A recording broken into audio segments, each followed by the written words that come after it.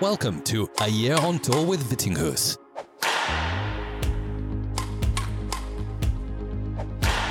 Here's your host, Hans Christian Meniscus. Hello guys and girls, and welcome back to another episode of A Year on Tour with Meniscus. First up, a big and warm welcome to my newest patron, Raf. Welcome to the Patreon community, Raf. We are now at 49 patrons, so just one more supporter needed to start up the exclusive Patreon monthly live Q&As. I'm setting this up at 50 patrons, so it really is so close now, guys. Anyway, thanks again for the amazing support, anyone. November has actually been the best ever month for the podcast in terms of support, so that's obviously just amazing. It really does mean so much to me. It's a big help to cover some of my podcast and travel expenses as well, and it also honestly keeps my motivation so high for this podcast. This podcast actually wouldn't be here without you guys. Today's episode will give you some news on my status, my plan for the upcoming tournaments in January, some talk about what separates the pros from the very good club level players, and a couple of listener questions from my patrons as well. So let's just get into it.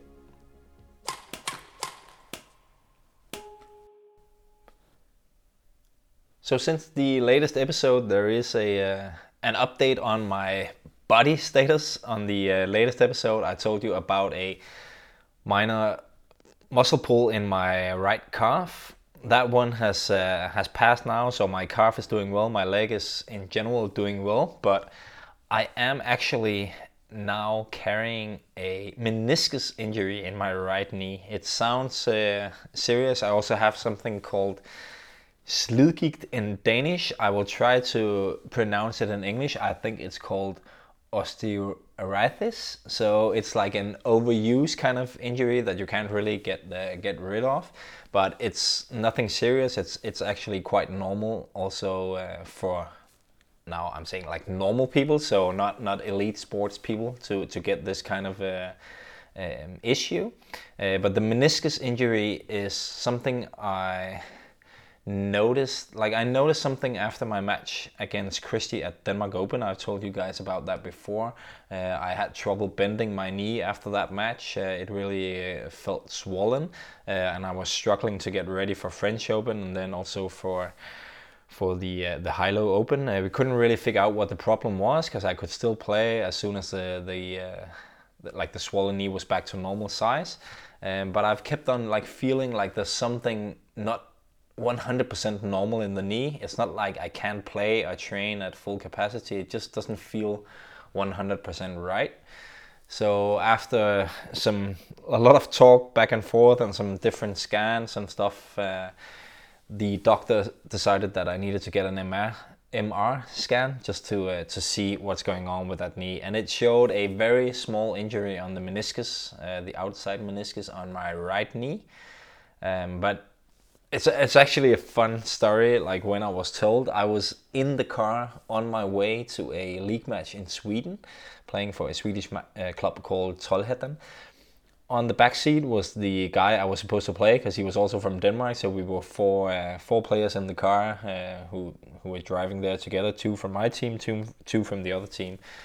And while I'm in the car, my doctor calls me, and because I'm driving, it's on speaker, so everyone in the car can hear what's being said. And before I think about it, I really say anything, the doctor just says that, hey Hans Christian, so I can see you have the results from your scan is back, and you have a meniscus injury, and also this other issue with your knee.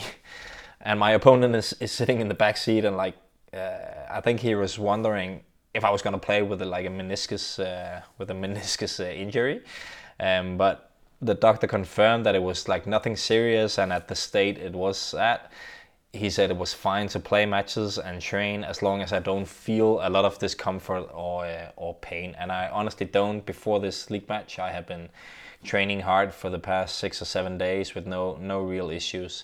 So there's no big risk by playing with this injury. Of course, I need to feel how my knee is feeling, or be be observant in terms of if the pain starts growing or something like that, then I'll have to stop or train a little bit less. But it's no real issue in terms of my training and my matches, so I could play with no problem. It was just quite fun that he said it while my opponent on the day could actually hear it. And by the way, I won the singles against him and also mixed doubles, so my knee is still working, luckily. So yeah, even though it sounds serious with a meniscus injury and this osteoarthritis, it's not something I'm too worried about. And the doctor also said that we'll see in the next 2 weeks if it just kind of disappears by itself. The little bit of fluid I still have there in the backside of the knee should go away. So the doctor doesn't want to see me until in 2 weeks time. Then we will see how it goes and make a plan from there. But it's very unlikely that any kind of surgery will be needed to clear anything up in the knee. It should hopefully just be back to normal with some time.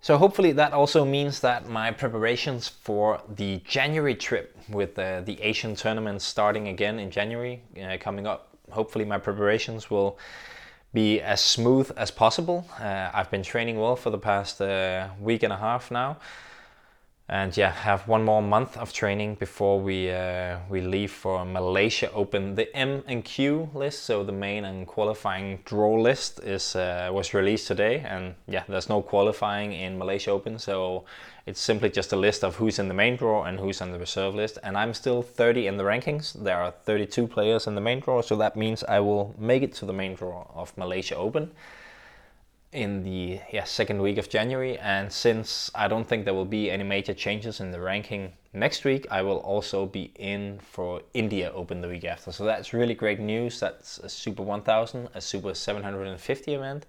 So I will get the chance to play main draw events there. I will actually also sign up for the Indonesia Super 500 the week after. I'm a little bit in doubt if there will be any changes in the rankings, but even if I'm 30, I won't be certain of making the main draw. But in Indonesia, because it's a Super 500, there will be qualifying, so I will for sure make at least the qualifying, but there's also a chance I can get into the main draw, because often when we play 3 or 4 weeks in a row, in week 3, some players start pulling out because of various injuries or other things that might happen. So there is a chance I will get to the main draw of Indonesia as well. And I kind of need to take this opportunity to play these 3 events, because as I told you guys before, my ranking will drop significantly when we come to January. So this is the final chance I have where I know for certain I will be in the main draw of the big event. So I need to try and score some points there if I want to qualify for All England, and also give myself a realistic shot at qualifying for the World Championships next year.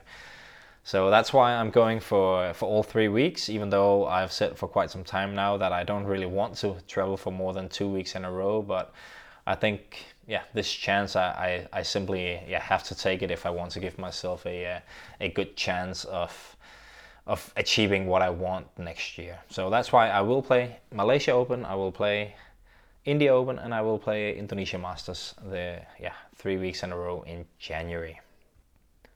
And talking about this trip, just to give you some insight too, I'm talking a lot about how the Patreons I have, how your support also helps me cover some of the expenses. I will try to tell you how crazy the expenses are at the moment, because I finished booking my flights yesterday, and the prices ever since after COVID has just gone through the roof. So my expenses for those 3 weeks in Malaysia, India, Indonesia, in total it's $4,400, so $2,200 for flight tickets, flying from Copenhagen to Dubai to Kuala Lumpur, then flying from KL to New Delhi, then from Delhi back to Jakarta, and then from Jakarta to Copenhagen via Dubai. So that's $2,200. Hotel in Malaysia, I booked that for $45 per night, but that's only because I booked it through something like hotels.com. If I had to book it through the organizer, instead of $45 per night, it would be $105 per night for a double room I'm sharing there with a doubles player. In India, I'm paying $1,300 for the week. I have no one to share with, so that's like 185 US dollars per night. And in Indonesia, I again have someone to share with, so it will be something like $95 per night. So in total for 3 weeks with flights and hotels, as I said, $4,400, and I will basically pay everything of it myself. So a lot of money is needed to make trips like this, and that's why I really say that even though I'm not getting this kind of money from Patreon, but it really does make a big difference that you guys are supporting. So I just wanted to confirm that once again. It is amazing that you 49 guys who are now supporting me is supporting with a little bit every month. I really do appreciate it so much. The expenses are honestly through the roof. So I'm so happy for your support, everyone. I just wanted to state that one more time. Anyway, in the more badminton related stuff in terms of this trip, I'm just very excited to go to Asia again. And even though I don't really want to go for 3 weeks, it's quite nice to know that Indonesia Masters is week 3. It's always a lot of fun to play in Indonesia, so I'm excited about that. And I think the situation I am in with the ranking and everything, I'm kind of forced to. I have to do it. There's not really a good alternative to not play all 3. It has also crossed my mind that this could be the final time I'm in Asia, or at least one of the final times, as if I do not do well, I probably won't qualify for the tournaments in Asia later in the year, and everything in February and March is played in Europe. So like hopefully it won't be my last Asia trip, but it is possible, so I also want to enjoy it and be excited about going there instead of thinking of the negative things of being away 3 weeks, and there will be a lot of trouble for my wife at home with my son and stuff. But if it is going to be one of the last times in my career, maybe even the last one, I want to enjoy it and be excited about it. Lots of players here in Denmark and other places, like they dream of just getting to go there once in their career. So I honestly feel like very fortunate to get the chance at least once more in my career. I tried it many times, but it is a privilege to get that chance one more time.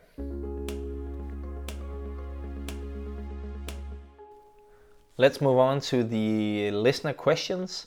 There's one from Josh who's asking if I'm considering if I have any interest in playing the BWF's Senior World Championship tournaments or Senior Championship tournaments. If that's anything I have an interest in, like in the near or the far future. I would say in the near future, like next year, it's in Seoul, actually, the World Championships. I'm not going to go for that. It's around the same time as the normal World Championship, so I will prioritize qualifying for that. And I would say in general, I won't rule out that I can play some of these senior championship tournaments. But yeah, it's also not something that I'm really going to prioritize. But I love to play. I will keep on playing badminton. And if it's played at a time where I can combine it with some holiday perhaps, or if it's not too far away from Denmark, then I won't rule out that I would go try and play it at some point. But not in the near future. We need to probably go some years ahead in time from now.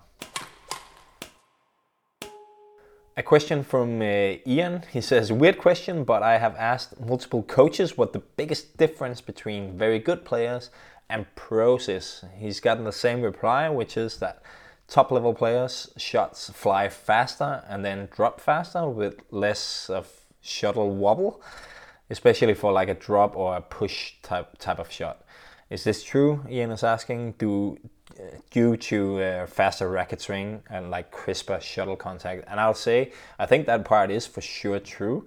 I think pros genuinely have faster racket swing and like a crisper shuttle contact.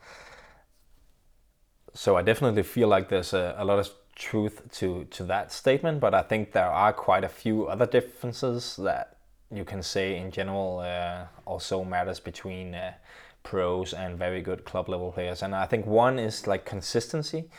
Like all pros, even the ones that if you see them play on TV or via streaming, that even those that look inconsistent compared to other pros will actually be much more consistent in terms of shot quality than most very good club players will be.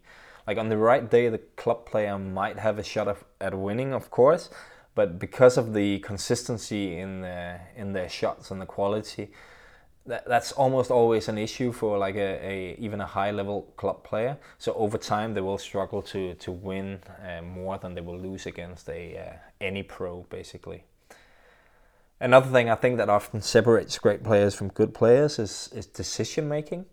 Like, I think it's an underrated skill and not something that in my eyes is focused on enough in training at club level. Good players play like a lot more on intuition only and struggle with good decision making when the pace gets pushed really high, like it would for if you played against a pro player. And I think the final thing I'd say in general is that pros are, I think, more varied in the game. They have more tools in the toolbox, if you can say that. Like, even the good club players, or even very good club players, are often quite one-dimensional in the game, especially if they are facing a pro. And again, if the speed is a little bit higher than what they're used to, the pro will often quite quickly figure out what's often gonna come from the other player, and then have the upper hand from that point on. So that's also often why like a pro will, like, in the beginning the match might be a bit more even, but over time they will just figure out more and more what's coming. They will recognize the patterns and stuff like that. So I think that's also a big difference between pro players and high level club players. Final question I'll do today is from Vicky, who's asking, what do you think that another Danish player leaving means for the way badminton Denmark wants to organize highest level badminton in Denmark? And that's obviously because Anders Antonsen just announced that he is also moving to Dubai now instead of training at the National Center here in Denmark. So now both him and Victor Axelsen are gone from the National Center. They will still be in Denmark. I think it's something like 13, 14, 15 weeks a year. So they will still train with us for quite some time every year. So we're not losing them completely. But obviously it's not ideal that the best players are leaving the center on a daily basis. But to be honest, I don't think it changes a lot on the way Badminton Denmark wants to organize high-level badminton. It's concerning for them, of course. But we have to understand that it's not very easy to do what Anders and Victor is doing. It takes a lot of money, and not a lot of players earn that kind of money that is necessary to be able to set up everything on your own. It will cost a lot of money to have coaches, shuttles, rent courts, get physio, doctors. You need to pay for travels on your own. You're not getting any support from the federation. So it's not really a viable alternative for, I would actually say, for anyone besides Victor and Anders at the moment. No one else is earning that kind of money. But I will say that Badminton Denmark is already focused on change and how to get our level back up to our usual standards. But that's not really driven by those two players leaving. It's more driven by the fact that our results in Denmark in general, and like our competitiveness at the highest level events, has been going down for a longer period of time. So actually they've introduced a bit more training at the National Center. It's always been a little bit different in Denmark compared to many other places. So players didn't have more than 6 trainings a week on court at the National Center. If you needed more time on court, you would have to do it on your own or at your respective clubs. But now they actually introduced a couple of more sessions each week, and in that way they're trying to change things here and there, get more coaches in, have more eyes looking at the players and stuff like that. So they are actually trying to increase everything around the players here, and obviously they would love the best players to stay here and Victor and Anders be here on a more structured basis, but it is what it is, and they are still working together with those two players. They will still also play the team events. They will still play the World and European Championships and stuff like that. So I don't really think it will mean too much, actually. Badminton Denmark is focused on change already, but as I said, not really driven by the fact those two are gone. But it is, of course, something they are looking into and trying to figure out how to kind of stop this this thing from happening in the future. But again, I don't think it's very realistic to see anyone else doing it at the moment, because what you get offered in badminton Denmark system is honestly a lot better than what the people with like just normal income can create for themselves.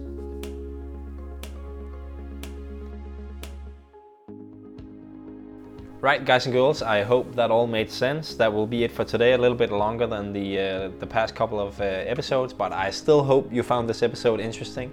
I'm always interested in getting your feedback, so please just drop me a message or leave a comment if there's anything you have in mind. It can be good or bad feedback, I don't mind. I want to make this podcast good and interesting for you guys, so I'm always keen to hear what you have to say.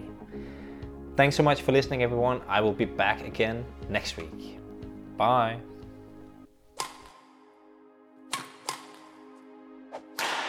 Thank you for listening to A Year on Tour with Vittinghus.